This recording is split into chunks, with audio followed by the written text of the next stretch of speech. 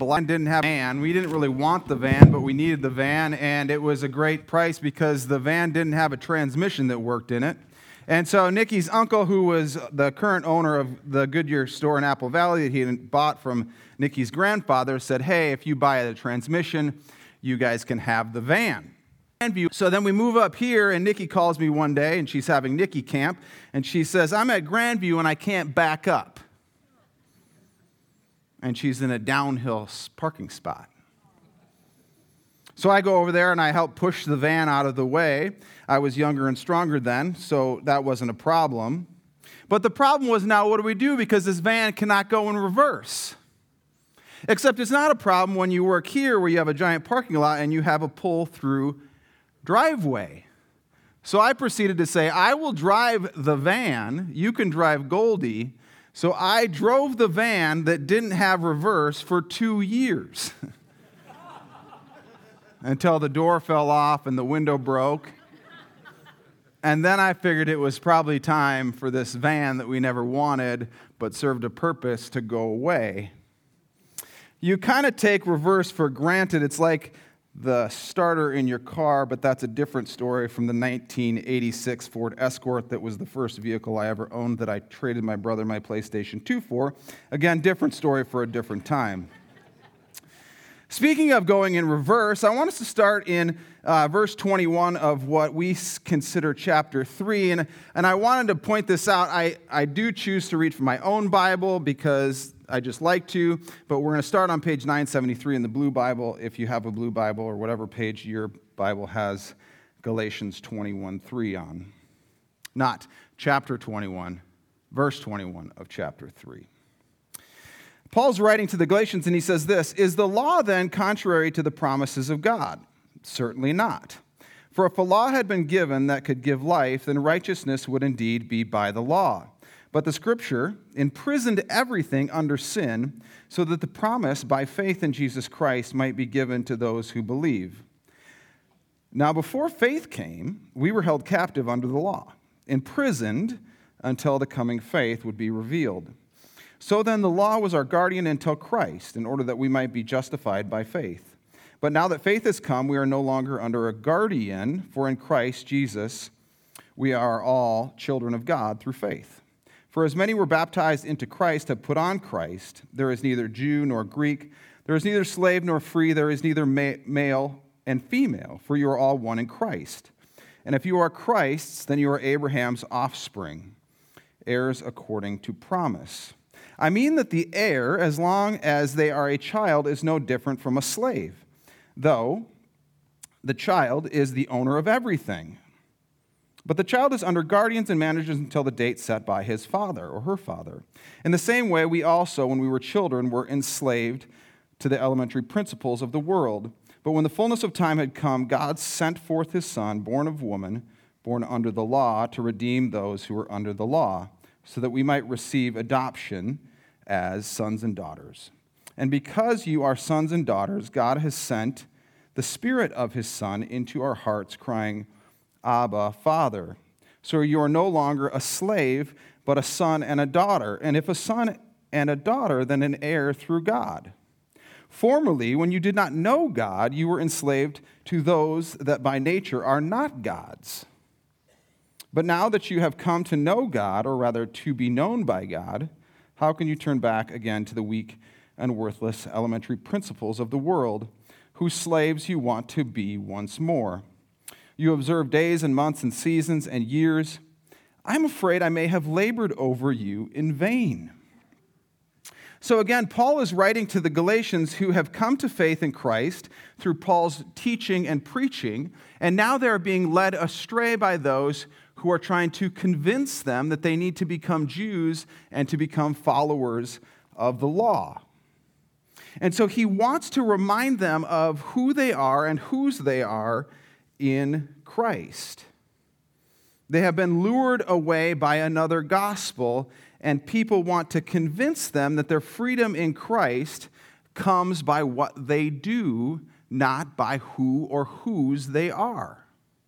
And as John talked about last week, talking about this idea of elementary principles, Paul furthers this conversation as he moves forward in this letter by talking about where they used to be. He says, "Formerly, when you did not know God, you were enslaved to those that by nature are not God's."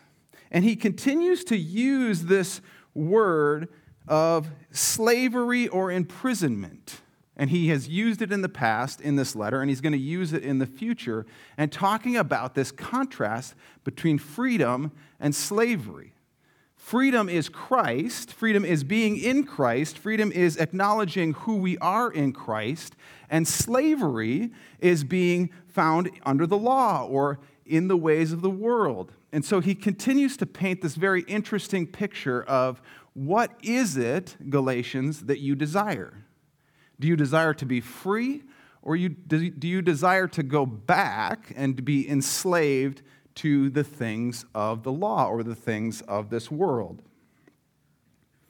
The way things are that they used to be.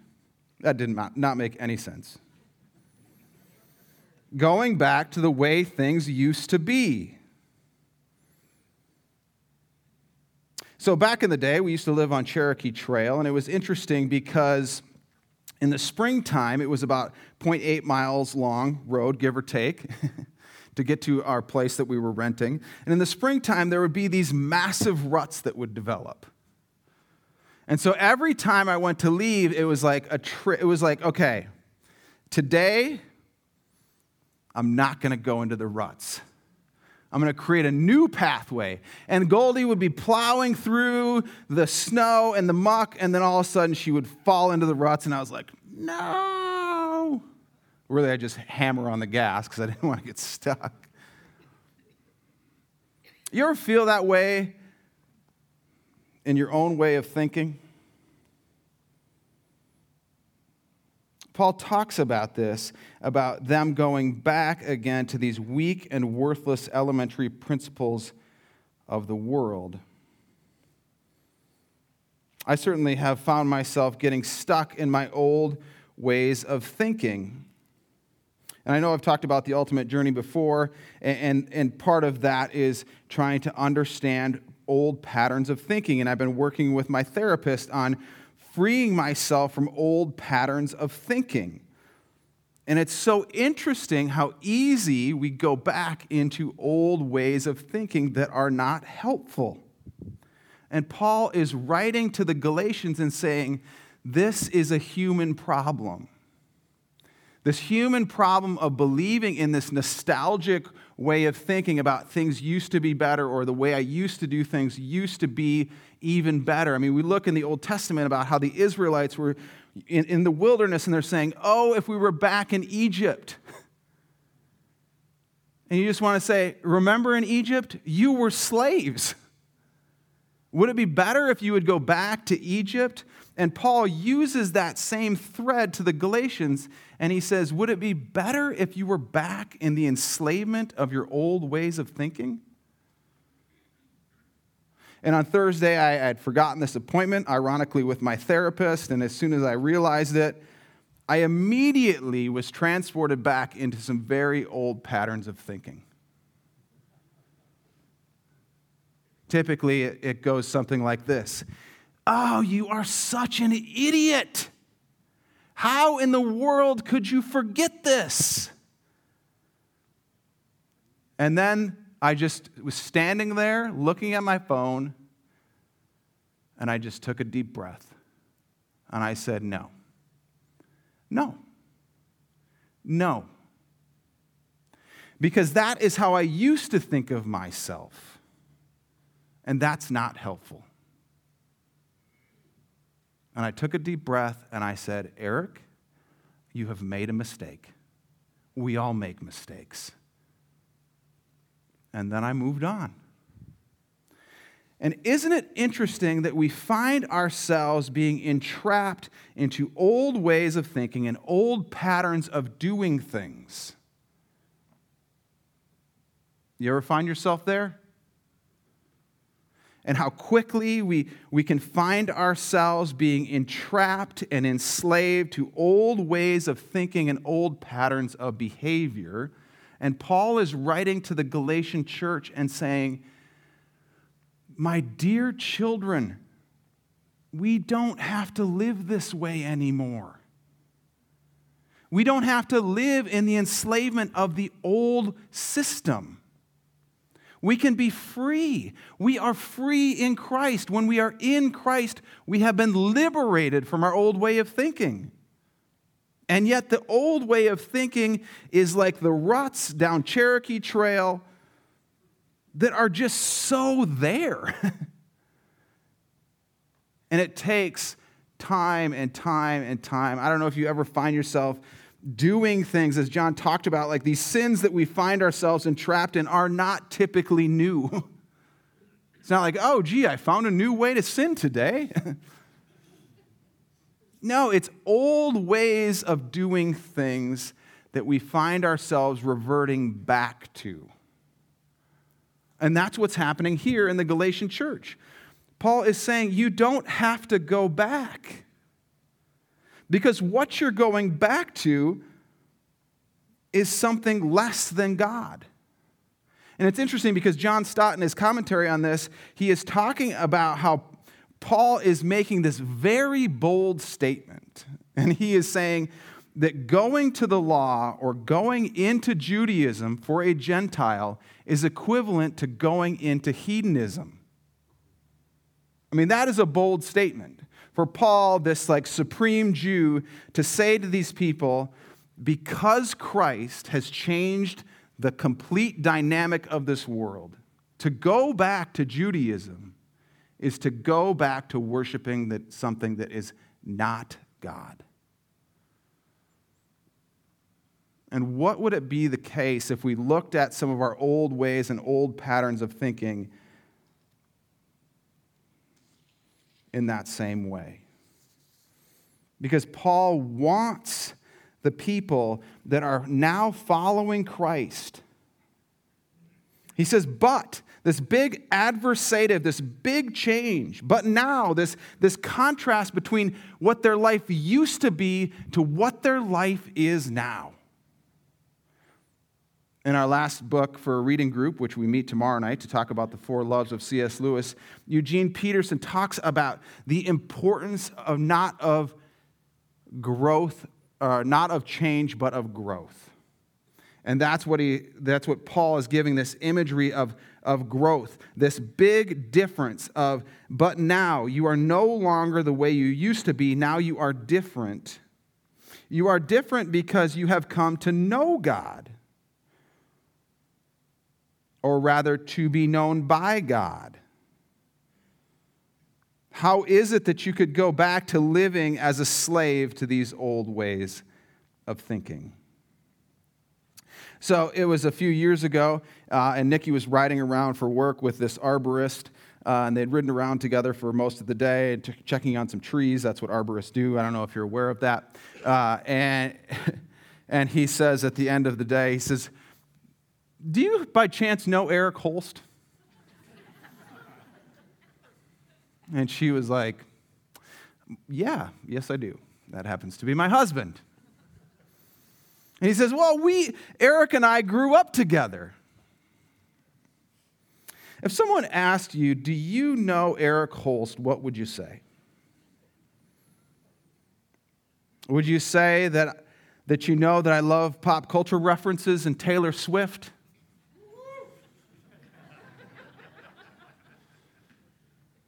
Still mostly sad. Mostly sad. That's okay.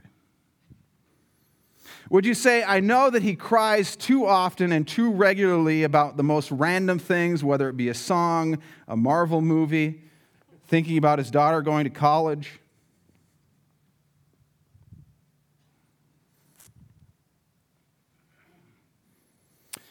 Would you say that you know I have a hard time buying new things, unless it's food? Would you say that I desperately need a pedicure and have invested more in my teeth than in any vehicle that I've ever owned? Would you say that you know that I have a mole on my face that no one knows when it came about, not even my own mother? She asked me a few years ago, when did you get that on your face? I don't know. I've had it for 30 years. What does it mean to know someone?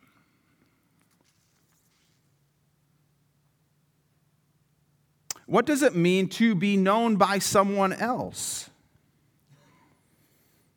How do you get to know somebody? Because all those things that I listed, and some of the things that I didn't list because I didn't think I could actually say them out loud, are just facts. They're not really who I am. Well, maybe the part about not wanting to spend money on cars or things other than food. But how do we get to know somebody?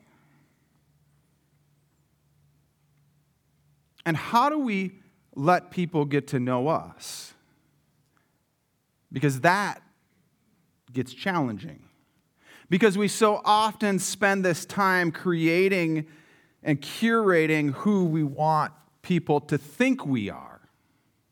And so people get to know an idea of who we are or a projection of who we are, but they don't actually get to know who we are because we don't want anyone to get that close to us.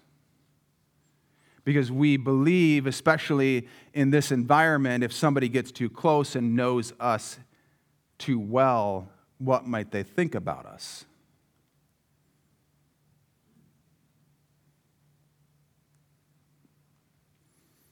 And so when we hear these words of Paul, and we hear him say to the Galatians first, not that you have come to know, but now that you have come to know God, or rather, to be known by God.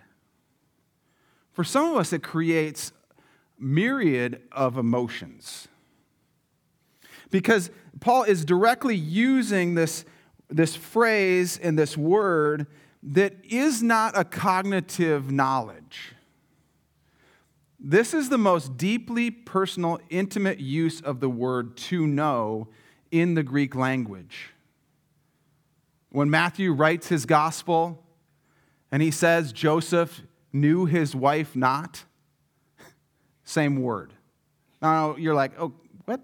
I was telling my friend this yesterday and he's like, okay, that's weird. Okay, I didn't write the Bible. I didn't write the Bible. But Paul wants to communicate that God knows these people. He knows the people that are his sons and daughters in this intimate way. And for some of us, that becomes very challenging because for us to be known by God can be scary.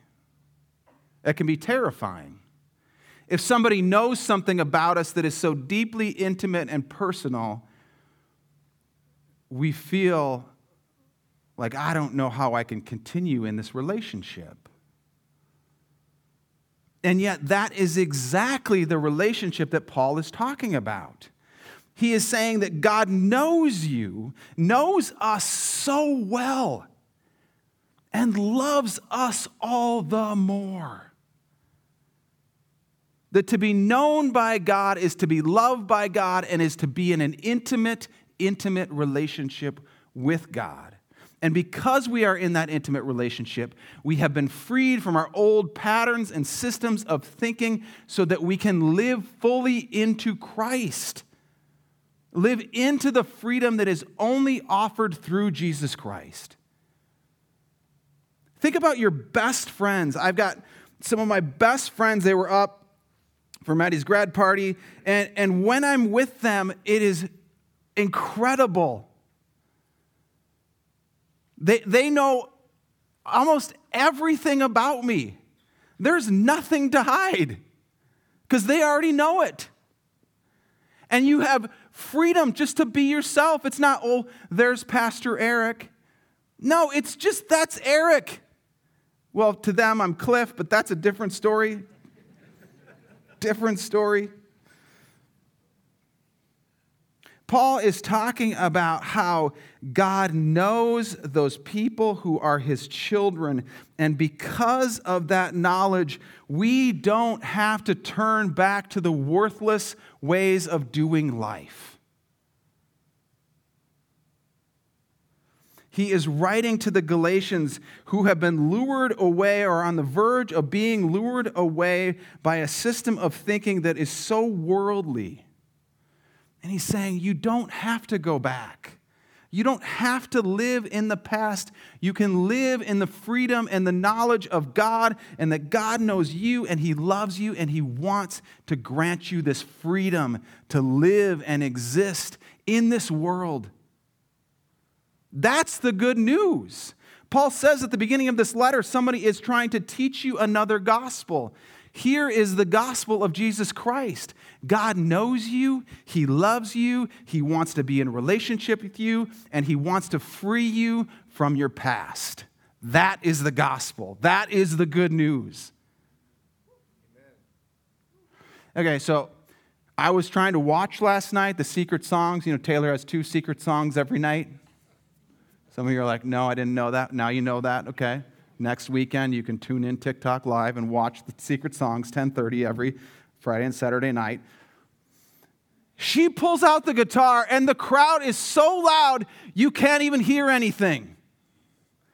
And it's just for a song that she's already sang. You've already heard this song.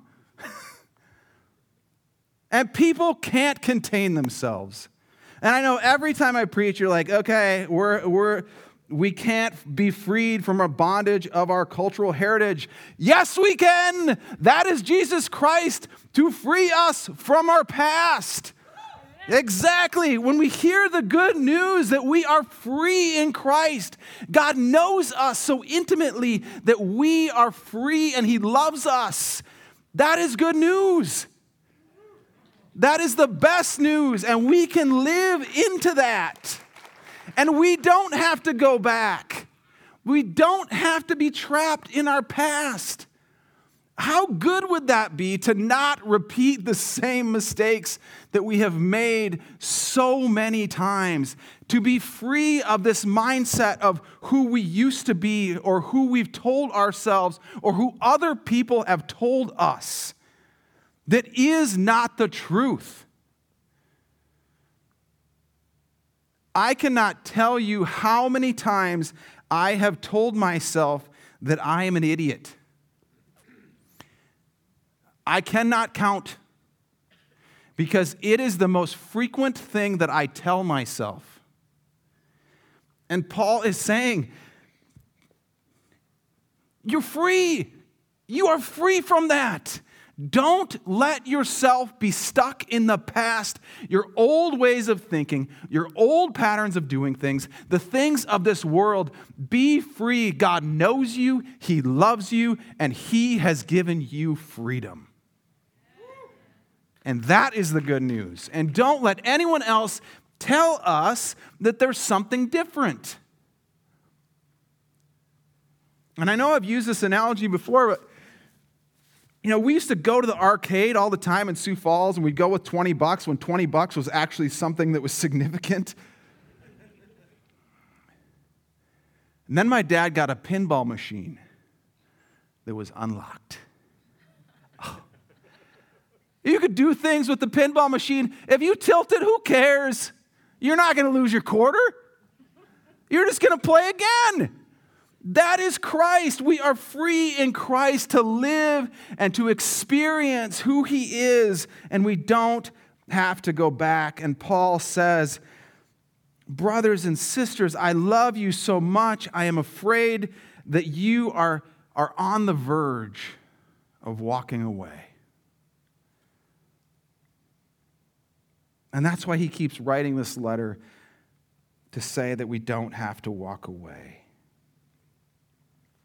I wish my life was like my old van. No reverse. No backing up. Only forward. That is the image that Paul is trying to tell the Galatians. Don't go back, only go forward in the freedom of Jesus. Let's pray.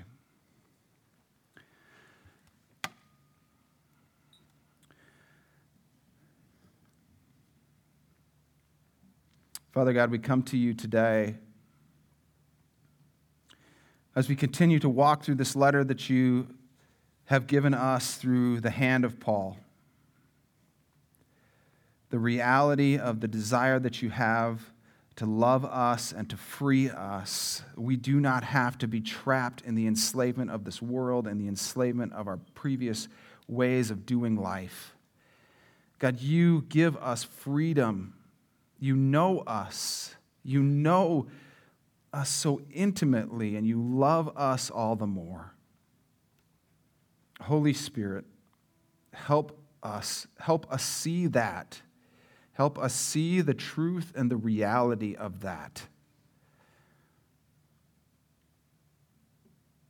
That as we have this tendency to go back, you would help us, free us, allow us to live in the newness and the freedom that comes only through your Son, Jesus Christ. It's in Jesus' name we pray. Amen.